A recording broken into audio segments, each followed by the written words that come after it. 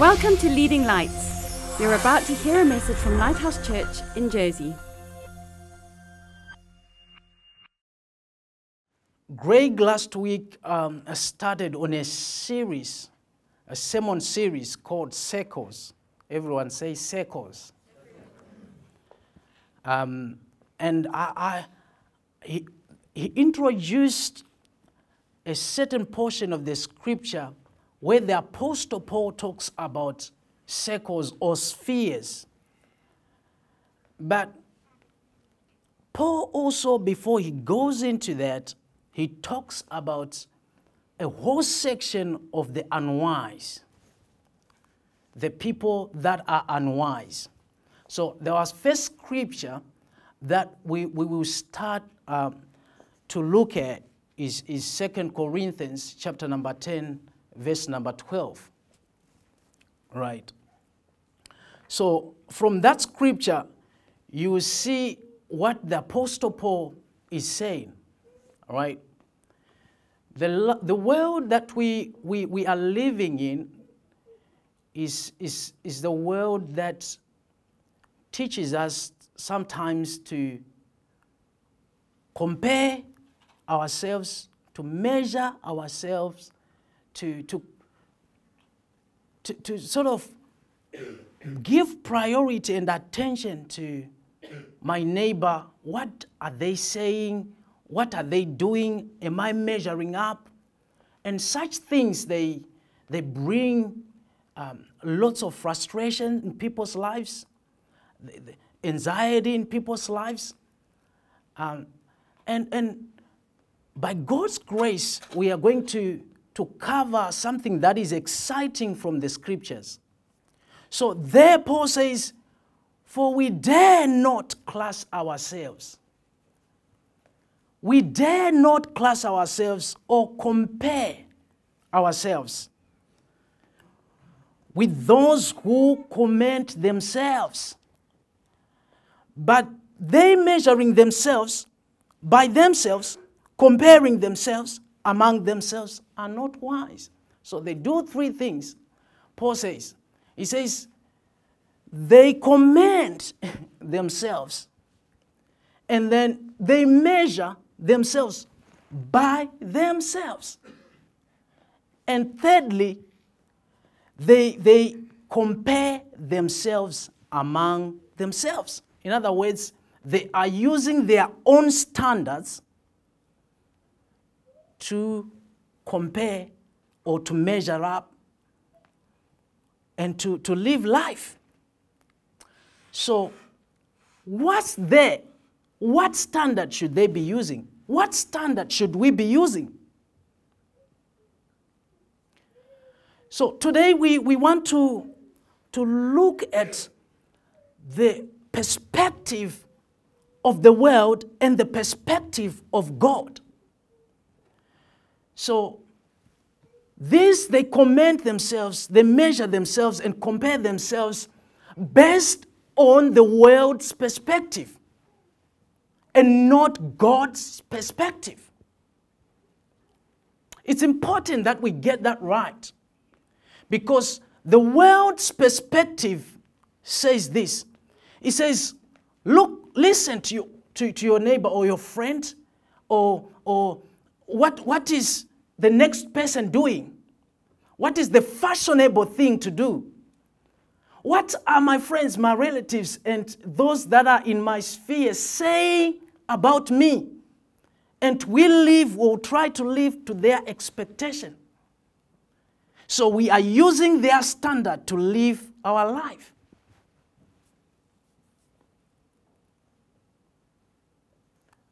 I don't know if it's just me, but lots of people do speak about their expectation in my life. So, and also there's a great temptation to me to try to live up to a certain standard, but that's not God's standard. So we want to see the standard of God, the looking life through the spectacles of God's truth. And that's not hidden. It's in the Word. Can everyone say, I am a child of God. I am born of God. I believe in the Word of God. I am who the Word of God says I am. I have what the Word of God says I have. And I can do what the Word of God tells me I can do. So, now we will look at Psalms 139 from verse 1 to 17. You see, the psalmist, God says about David that he was the man after my own heart. No wonder, because the man had this to say about God. He had to unravel, he had to open how God knows us. This is the perspective of God about us. You see. So I want us to read together, right? So I want us to read together. Like I told you in the beginning, we are participants today. Praise the Lord. So there's power in this. And after this service, I just encourage you to go and revisit what we have talked about today. You see. So in Psalms 139, we are using the New King James Version, and it's on the projector. So here he says on verse 1, "O Lord, you have searched me and known me. You know my sitting down and my rising up." Can we all say, you know my sitting down and my rising up? Do you know how powerful that is? He says, you understand my thoughts afar off. So he's not reactive. He's not understanding the thought after you have thought about it. He knows before you think about it. Oh, God. He is so amazing. I know some of the truths in the Word of God, they are difficult. They defy logic because it's truth. You see. So the first point that we are covering by reading this psalm is that God knows us. God knows me. So you have to personalize it. You have to say, walk in this consciousness that God knows you. He knows your thoughts. He knows you inside and out. He knows your past. He knows your present. He knows your future. You know, sometimes when I remember when I was still a young boy and I'm trying to think about my future. So everyone, when they were asking me about, what's your future like? I couldn't see anything. My future was like black, right? It was just dark, right? I know sometimes people, we are scared about the future because we do not know. We don't like uncertainty. We don't like not knowing. Sometimes we want to be in control. We just want to be in charge. But listen, God knows your future. Isn't that exciting? God knows your future. And he had to say this to Jeremiah. He says, I know the plans that I have for you. So, and they're talking about the plans. He's not talking about something that has happened. He is including even the future. He says, I know. He was not guessing. He said, I know the plans that I have for you. The plans not to harm you. So, you have this exciting understanding that God's plans concerning you are not for harming you.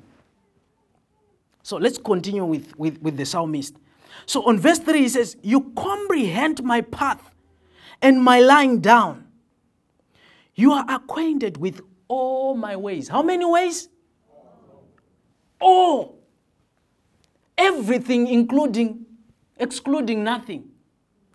That's all. He says, oh, my ways. He comprehends. This is what he says on verse 4. For there is not a word on my tongue, but behold, Lord, O Lord, you know it altogether. The word on my tongue? So everything that you say, then that you are going to say, he knows it. You know, this just reminds me, sometimes we don't want to invite people in our lives because we don't want to draw them closer because we are afraid that they will discover that secret. They will discover the dark bits, what we think is dark and is not likable in us. And therefore, sometimes we don't give them room.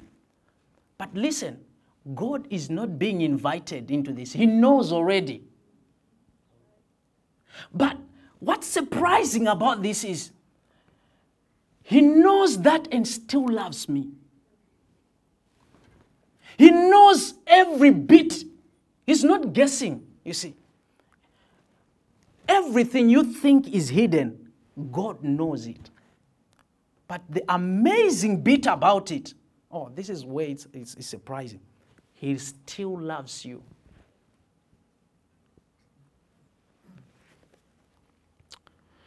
Verse 6, he says, let's go. Verse 5, he says, you have hedged me behind and before, and laid your hand upon me.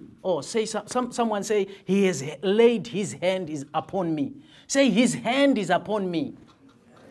God's hand is upon me. Nothing can befall you. His hand is upon you. Oh, God. You have God on you. He says, such knowledge is too wonderful for me, the psalmist wrote. It is high, I cannot attain it. Where can I go from your spirit? This is amazing. So here the psalmist starts to delve into the omnipresence of God. How God is everywhere. How you cannot go, how you cannot hide from God. There is no place you can go and hide from God. Listen to what he says. He says, where can I go from your spirit? Where can I flee from your presence? If I ascend into heaven, you are there. If I make my bed in hell, behold, you are there. If I take the wings of the morning and dwell in the uttermost parts of the sea, even there your hand shall lead me, and your right hand shall hold me. If I say, surely the darkness shall fall on me, even the night shall be light upon me. You know what he's talking about here is, you see, sometimes the behavior of people changes based on the light that is shining on them. So sometimes people are so good because there is light, and it turns dark, and the Bible talks about the works of darkness. You see, and in the night you can say, it's dark, no one sees me.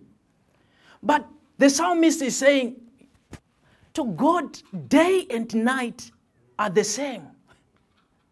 Day and night are the same. Actually, this is what he writes. He says, indeed, the darkness shall not hide from you, but the night shines as day. Oh, how amazing is this? You see, instead of taking this negatively, look at it positively. You see, you should not be afraid in the night. See, God does not sleep. You see, God keeps you in the night and in the day. He is with you. To us who believe, it's actually a great thing to know that God is ever present. He is ever with you. Are you going through difficult times? He is. God is not dead. Listen, our neighbors are the people that we live with, the people in our society. Some have mocked you, saying, you believe in God. Where is your God? Look at the mess that you are in. Listen, God is there. He knows. He knows. Praise the Lord. And He's with you. That's the assurance.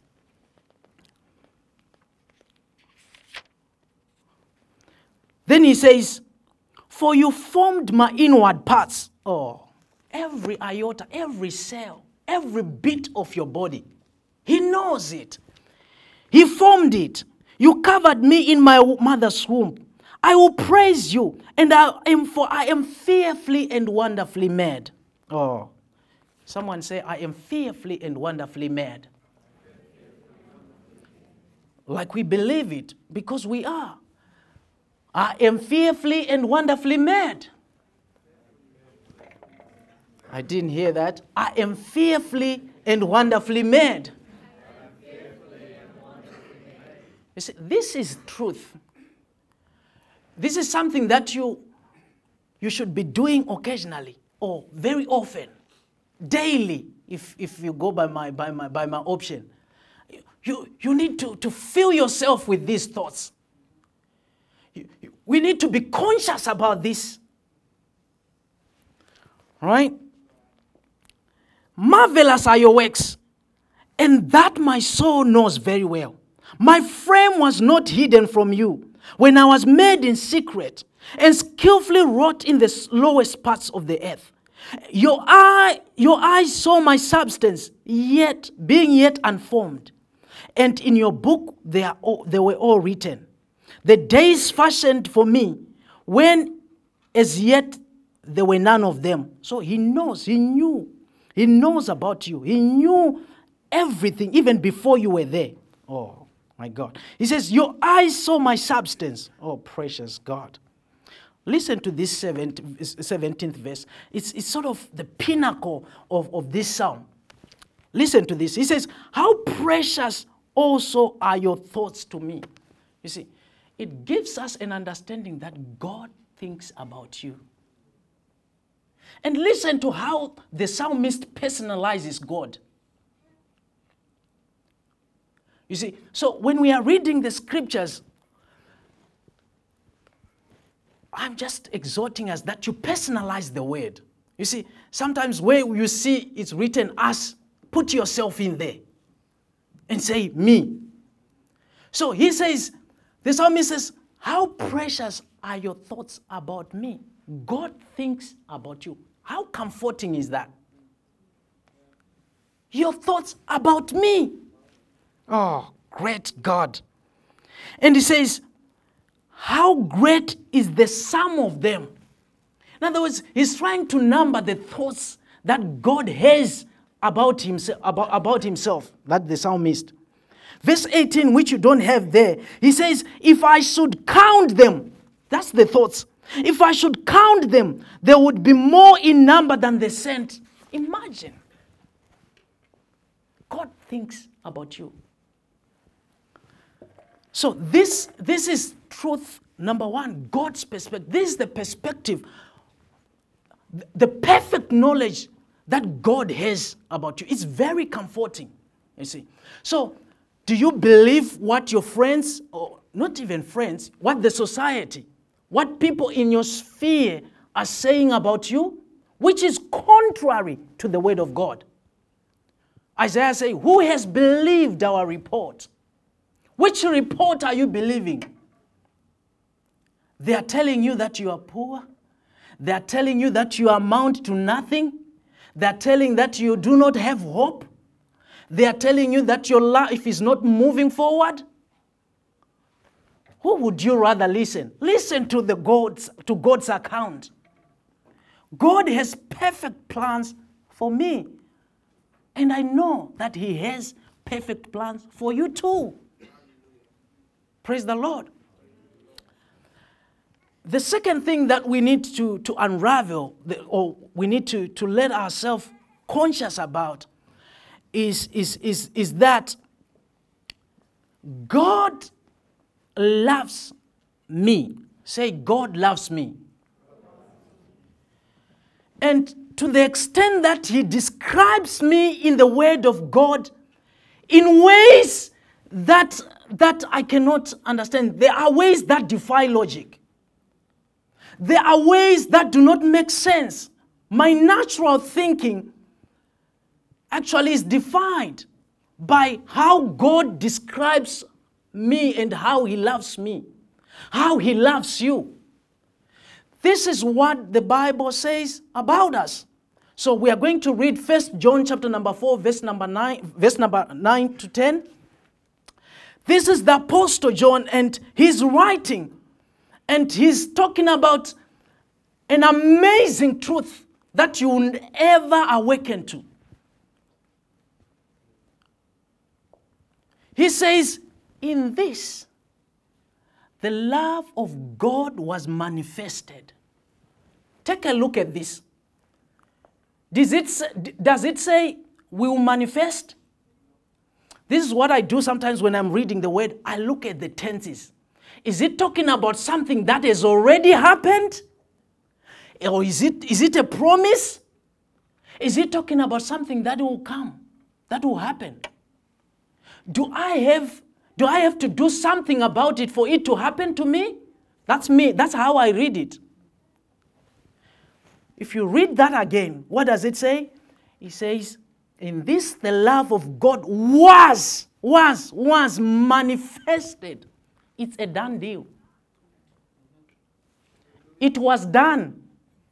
He says it was already manifested. How? He said, God sent His, look at sent. He's not saying He will send. He said He has already, He did it. He sent His only, how many sons did He have? He said He sent His only begotten Son. And He told us where He sent Him. So He did not say He sent Him to hell. The Bible says He sent Him to the world. Hallelujah. I'm liking this. You see, God sent who? He sent His only begotten Son. Where? To the world. To do what?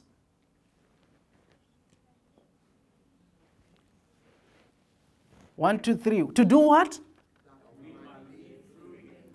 That we might. So that's where I substitute we and say that I might live. That's where it becomes personal. You see, I'm no longer shoveling it to you now. It's not for you. This is for me. This is my story. Listen to that. That's my story. Hallelujah. It says that I might live, that we may live through Him. And then He says, and in this is love. What is love? He says, God sent His Son to the world to die for us and to be the propitiation for our sins.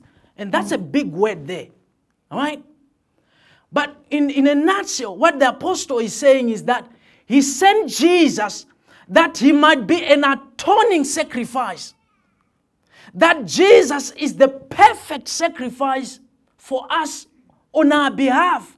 And also to meet the righteous requirement of God. Oh, God. In other words, He's saying He took our sin on His body.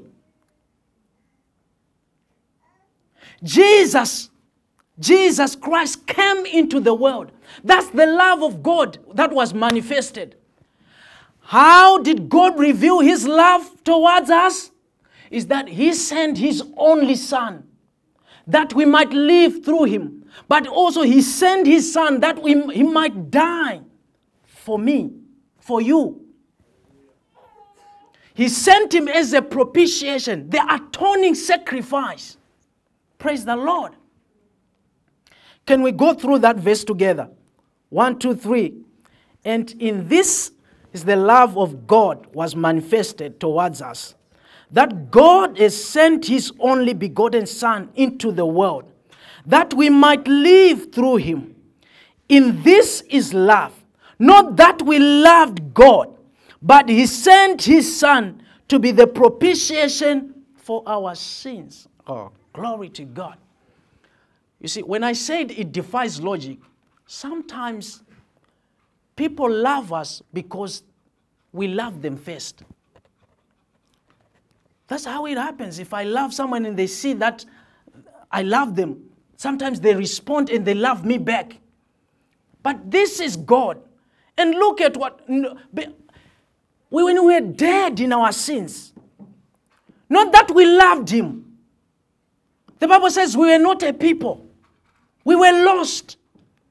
We were in our sins. But the Bible records that he loved us.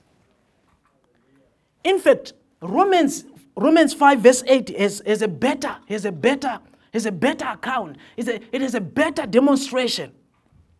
And this is what he says. Let's read together. He says, But God demonstrates his own love towards us, in that while we were still sinners, Christ died for us. When we were righteous? No. When we were still sinners. When we were still lost. This is what amazes me about God. You see, 2 Corinthians chapter 5, verse number 17. He says what? For if any man be in Christ Jesus. He says, but verse 16 is the key. He says, we have stopped looking at everyone after the flesh. Because on verse 15, he had said something. Remember, I'm paraphrasing. It's not on the projector, so you have to look at me to understand it much better. So on verse number 15, he says, for we account that if Christ has died for all have died with him. In other words, you have died with Christ. And he says, therefore, we have ceased to look at you after the flesh. So when I look at you, I'm not looking at you after the flesh. I'm looking at you through the lens of God.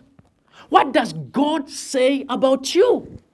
And he says, for if any man be in Christ Jesus, he is. He said, Dante, he's not saying he will. He was. He said he is a new creature. You are a new creature in Christ Jesus. Then he goes, after that he talks about how God has given us a ministry of reconciliation. But this part, from verse 20, he talks about how we are ambassadors of Christ. And verse 21, he says, let's read together. What does he say? For he made him sin, who you know sin, that we might be the righteousness of God in him. In other words, you are the righteousness of God. You have the righteousness of God. That's how key this is. God looks at you as his righteousness, the righteousness of God in Christ. You have his righteousness now. Isn't that exciting? Isn't that exciting? Can we all say, I am the righteousness of God? There are other truths about who you are. For example, you are now accessing the power of God. The power of God is in you. You know, remember Romans chapter 8, verse 11, when he says, the same Spirit who raised Jesus Christ from the dead dwells in you. And he says, he will revitalize your mortal bodies. And the Bible also talks about the great power that works towards us who believe. That's Ephesians chapter number 1, verse 19 and 20. It says, the exceeding greatness of his power, the power that works towards us who believe. That's where I substitute, towards me who believe. You see. So, you have to appropriate these truths.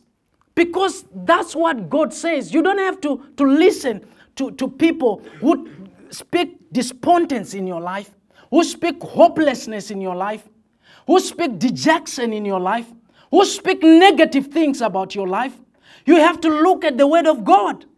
Because in the Word of God, that's where you find the truth about you. That's where your identity is. That's where God has brought you now. He has brought you in a large place. Praise the Lord. The Lord is our shepherd. The Lord is your shepherd. The Lord is my shepherd.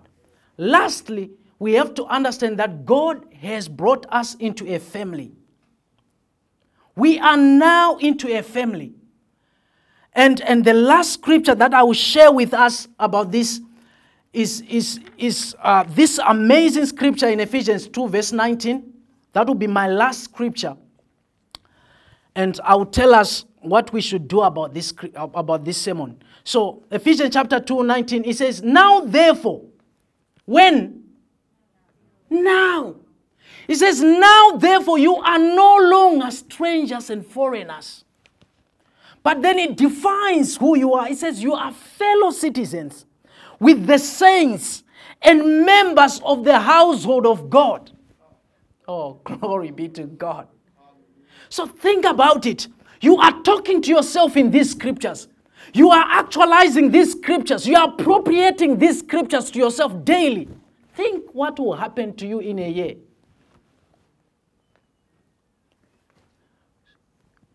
Any negative thought that rises, that comes, you speak your word of God. You talk the word of God.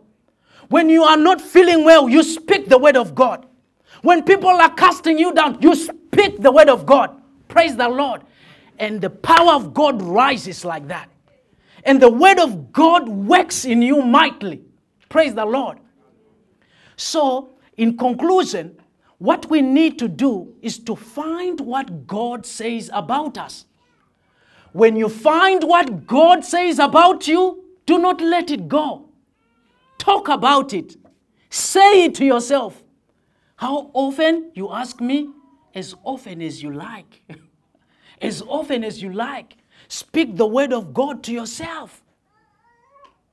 Praise the Lord. Let me pray. Thank you, Lord, for your word that has come to us. Lord, we know that it does not go back void without it accomplishing its purpose. Thank you, Lord, that from today we are awakening to the truth of your word. We pray, Lord, that you grant us strength to read your word, to study your word, and Lord, to speak your word about what it says to our lives and to our friends and to our situations. Lord, thank you for invigorating our spirits from within. In the name of Jesus, amen. Thanks for listening. Please visit leadinglightsnetwork.com for more resources and subscribe to our podcasts on iTunes. And please consider supporting this ministry financially by making a donation on the giving page of leadinglightsnetwork.com or lighthousejersey.com.